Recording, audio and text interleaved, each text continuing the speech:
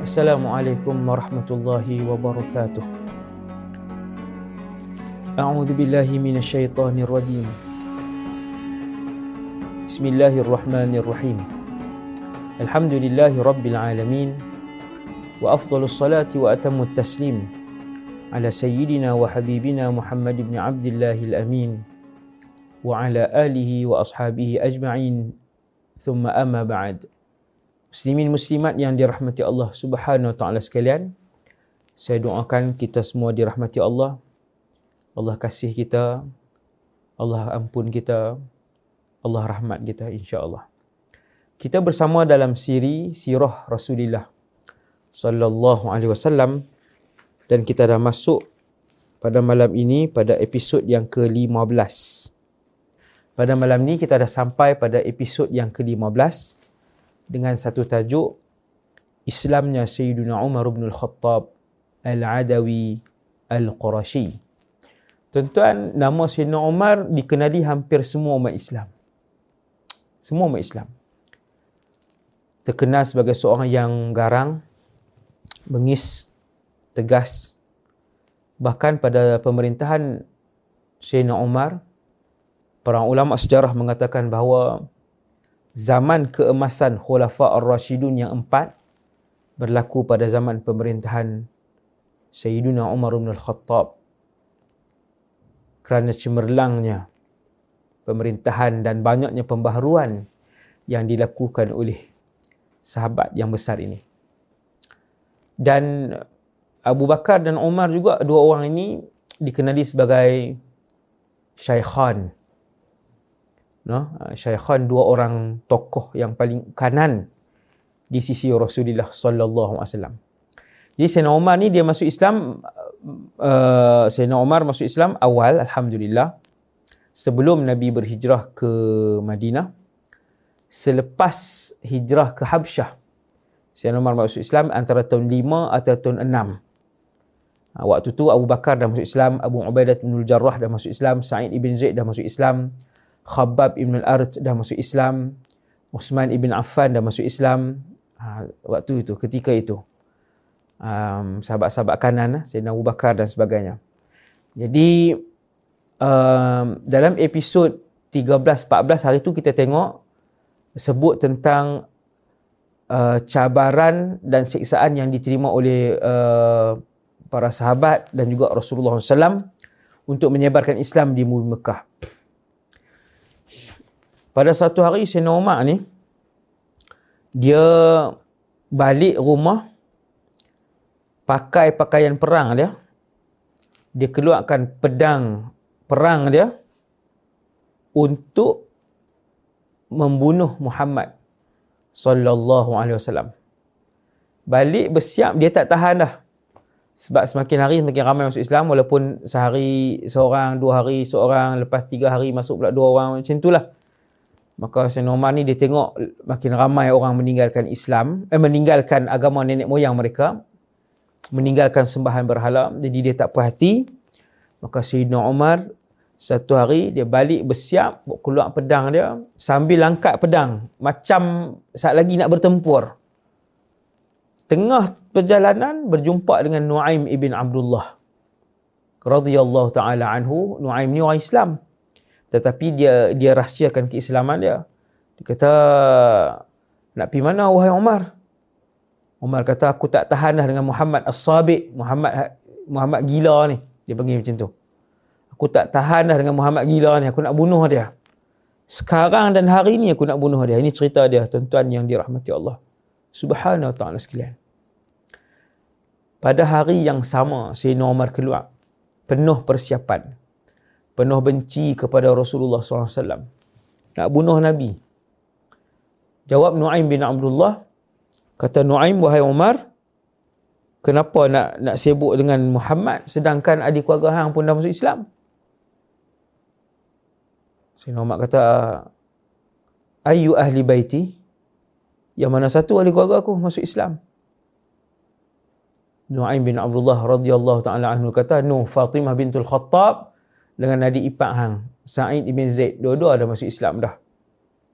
Tuan-tuan yang dirahmati Allah sekalian, Nu'aim nak mengalih kemarahan dan kemaraan Umar bin Al-Khattab daripada menuju dan mencari Rasulullah. Dia nak selamatkan Nabi, keadaan Nabi. Sebab tu dia alihkan. Sebab dia tak ada alasan dah waktu tu. Satu-satunya alasan yang boleh mengubah Sayyidina Umar daripada hasrat buruk dia untuk bunuh Rasulullah hari itu ialah bagi tahu kata ahli keluarga hang pun masuk Islam. Sebab takkan dia nak bunuh ahli keluarga dia. Nampak tuan-tuan? Sahabat bijak sahabat. Maka Sayyidina Umar pun daripada mencari Nabi hari itu, nak bunuh Nabi hari itu, maka dia pun pergi rumah adik dia lah. Dia pun beralih pergi ke rumah adik dia, rumah Sa'id bin Zaid, salah seorang sahabat Nabi yang dijamin Islam. Radhiyallahu ta'ala anhu. Masya Allah. Tuan-tuan tengok 10 orang yang Nabi sebut ahli syurga. Ketika Nabi masih hidup, mereka ke 10 tu masih hidup, salah seorangnya adalah Sa'id bin Zaid radhiyallahu ta'ala anhu. Tapi Sa'id bin Zaid ni satu orang yang sangat tidak masyhur, tetapi iman dia hebat. Ada dalam 65 kehidupan sahabat, ada salah seorangnya Sa'id bin Zaid. Dia berkahwin dengan adik Sayyidina Umar, Fatimah bintul Khattab, dan Sa'id ni pun sebenarnya adalah sepupu Sayyidina Umar. Sepupu. Jadi Sayyidina Umar daripada cari Nabi, dia boleh batal hasrat dia, lagi dia marah dengan ahli keluarga dia sendiri masuk Islam, yang dia tak tahu rupanya adik ipar dia dengan adik dia masuk Islam. Dia pun pergi rumah adik dia.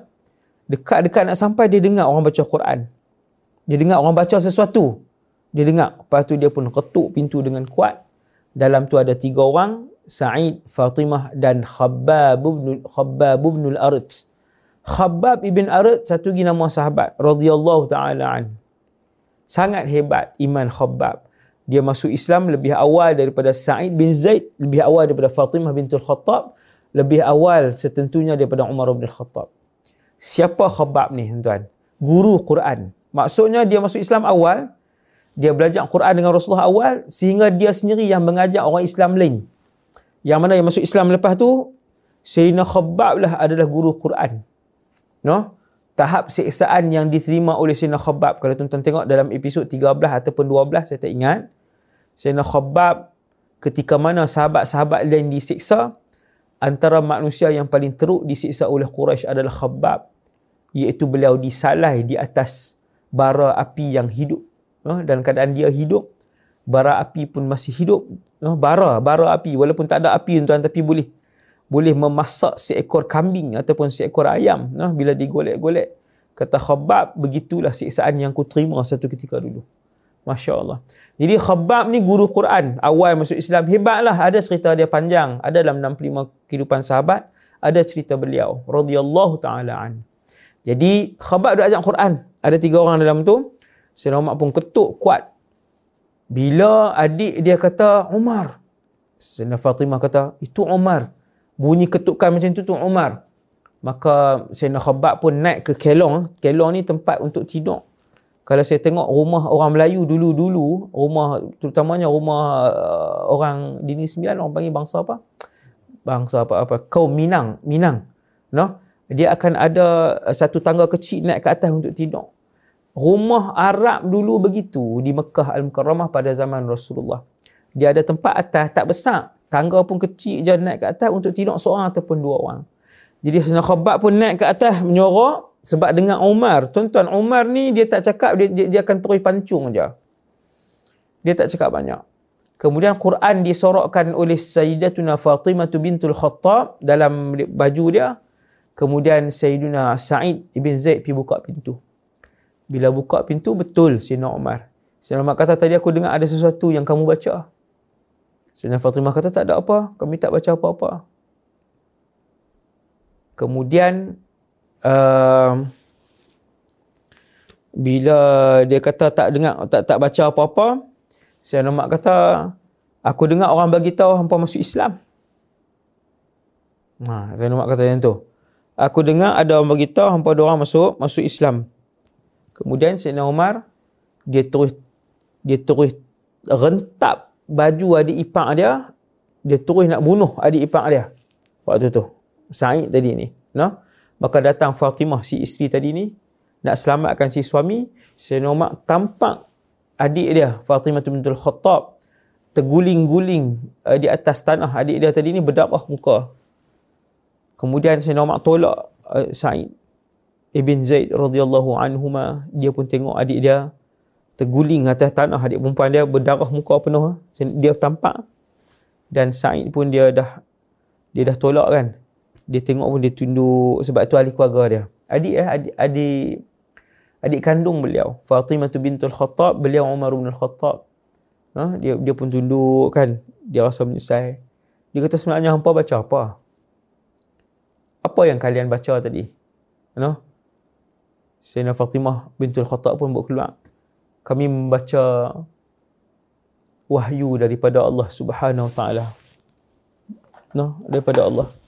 Sayyidina Umar kata, izinkan aku untuk membaca, bagi Sa'ad nak tengok. Fatimah kata, hang koyak, hang rosak kan. Dan benda ni tak banyak, bukan semua orang boleh menulis dan menyimpan lembaran Quran pada hari itu. Dan Fatimah kata, inna nakhshaka 'alaiha. Kami takut hang koyak dan buang Quran ni. Umar kata, dak, aku nak tengok, aku nak baca. Benda apa yang perlu baca sangat ni? Yang apa jadi gila dengan Islam, yang apa jadi sungguh-sungguh dengan Islam, sehingga aku melihat, sehingga kamu sanggup untuk hilang nyawa kerana Islam. Benda apa yang perlu baca, yang perlu anut ni, benda apa? Fatimah kata, kalau hang nak baca, Sayyidina Fatimah kata, hang bersihkan diri dulu. Sayyidina Umar pun keluar, dia pergi bersihkan diri, dia mandi, dia bersihkan diri, dia mai. Sayyidatina Fatimah serahkan lembaran yang tertulis surah Taha. Sayyidina Umar baca Bismillahirrahmanirrahim. Taha. Sebagian mufassirin kata Taha. Letakkan ia wahai Muhammad, iaitu letakkan kaki. Nabi semayang terlalu lama, kaki Nabi bengkak, Nabi sakit, Nabi angkat satu kaki. Taha. Letakkan ia wahai Muhammad. Ma anzalna alaikal Qur'ana litashqa. Sayyidina Umar baca ni, kami tidak turunkan Quran ini wahai Muhammad untuk kamu menanggung kesakitan dan kesusahan.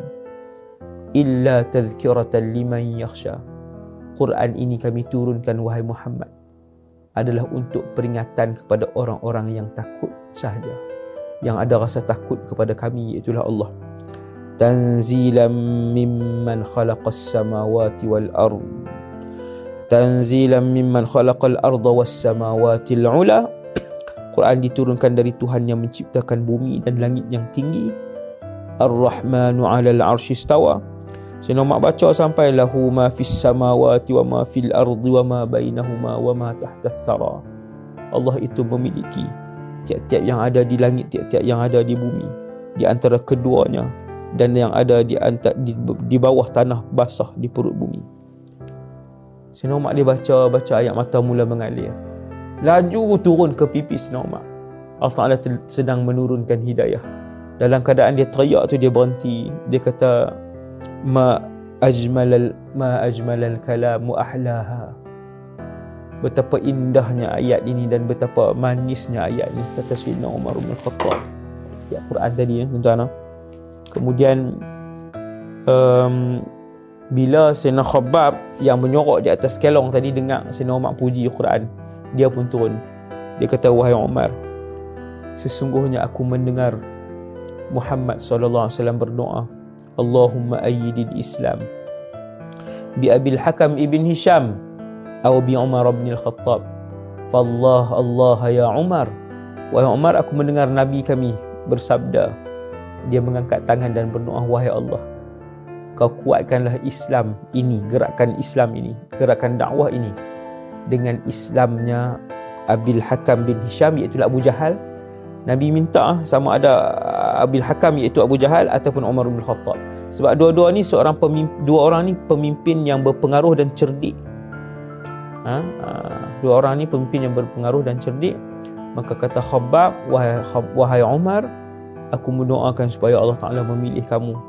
Segeralah kamu wahai Umar. Di mana Muhammad? Umar tanya. Fi bait Al-Arqam ibn Abil Arqam qurba Safa. Muhammad ada di dalam rumah Arqam ibn Abil Arqam, dekat dengan bukit Safa. Sayyidina Umar pun pergi dengan pakaian perang dia tadi, dengan pedang masih di tangan. Dia pun pergi rumah Arqam ibn Abil Arqam, dia pun ketuk pintu. Bila dia ketuk pintu, sahabat dia tengok. Dia pun kata, Umar. Semua berunduk ke belakang Umar. Nabi kata, biar dia masuk. Ini Rasulullah. siapa belajar keberanian Nabi Muhammad boleh buat kitab.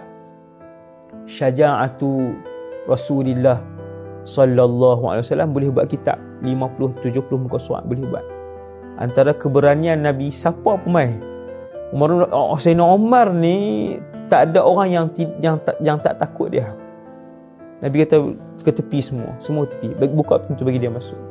Rasulullah duduk macam tu je, sallallahu alaihi wasallam. Nabi sangat berani, dan kerana Nabi juga seorang yang sangat kuat. Nabi seorang yang mempunyai tubuh badan yang kuat. Orang Islam ni kena berani. Ni hantu pun takut. Ni masalah ni. Tak masuk perang lagi, dengan hantu takut dah. Iman hari ni. Jadi tengok Rasulullah, tengok syaja'atu Rasulullah, keberanian Nabi SAW.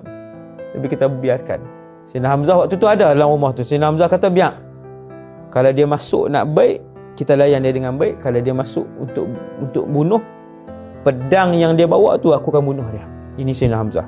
Antara manusia yang tak takut dengan Umar adalah Hamzah radhiyallahu taala anhu, sayyidus syuhada, penghulu segala syuhada. Hamzah, pak penakan Nabi SAW. Buka pintu, Sayyidina Umar pun masuk. Tuan yang dirahmati Allah, itulah kali pertama Nabi pegang jubah Umar, Nabi goncang jubah dia. Kan? Ama ana laka ya Umar an takhshallaha azza wa jalla. Tak sampai masa lagi kah wahai Umar untuk kamu takut kepada Allah SWT, untuk kamu takut balasan Allah azza wa jalla. Sayyidina Umar pun kata, wahai Muhammad, aku datang pada hari ini untuk aku menyaksikan tiada Tuhan yang disembah melainkan Allah, dan aku bersaksi bahawa kamu adalah pesuruh Allah. Nabi pun bertakbir dengan suara yang kuat, Allahu Akbar, Allahu Akbar. Semua sahabat yang duduk di belakang semua pakat dengar. Dia pun pakat main tengok kenapa aslama Umar, laqad aslama Umar. Dia pun beritahu kata Sayyidina Umar telah masuk Islam. Keseluruhan yang ada dalam rumah tu bertakbir Allahu Akbar, Allahu Akbar.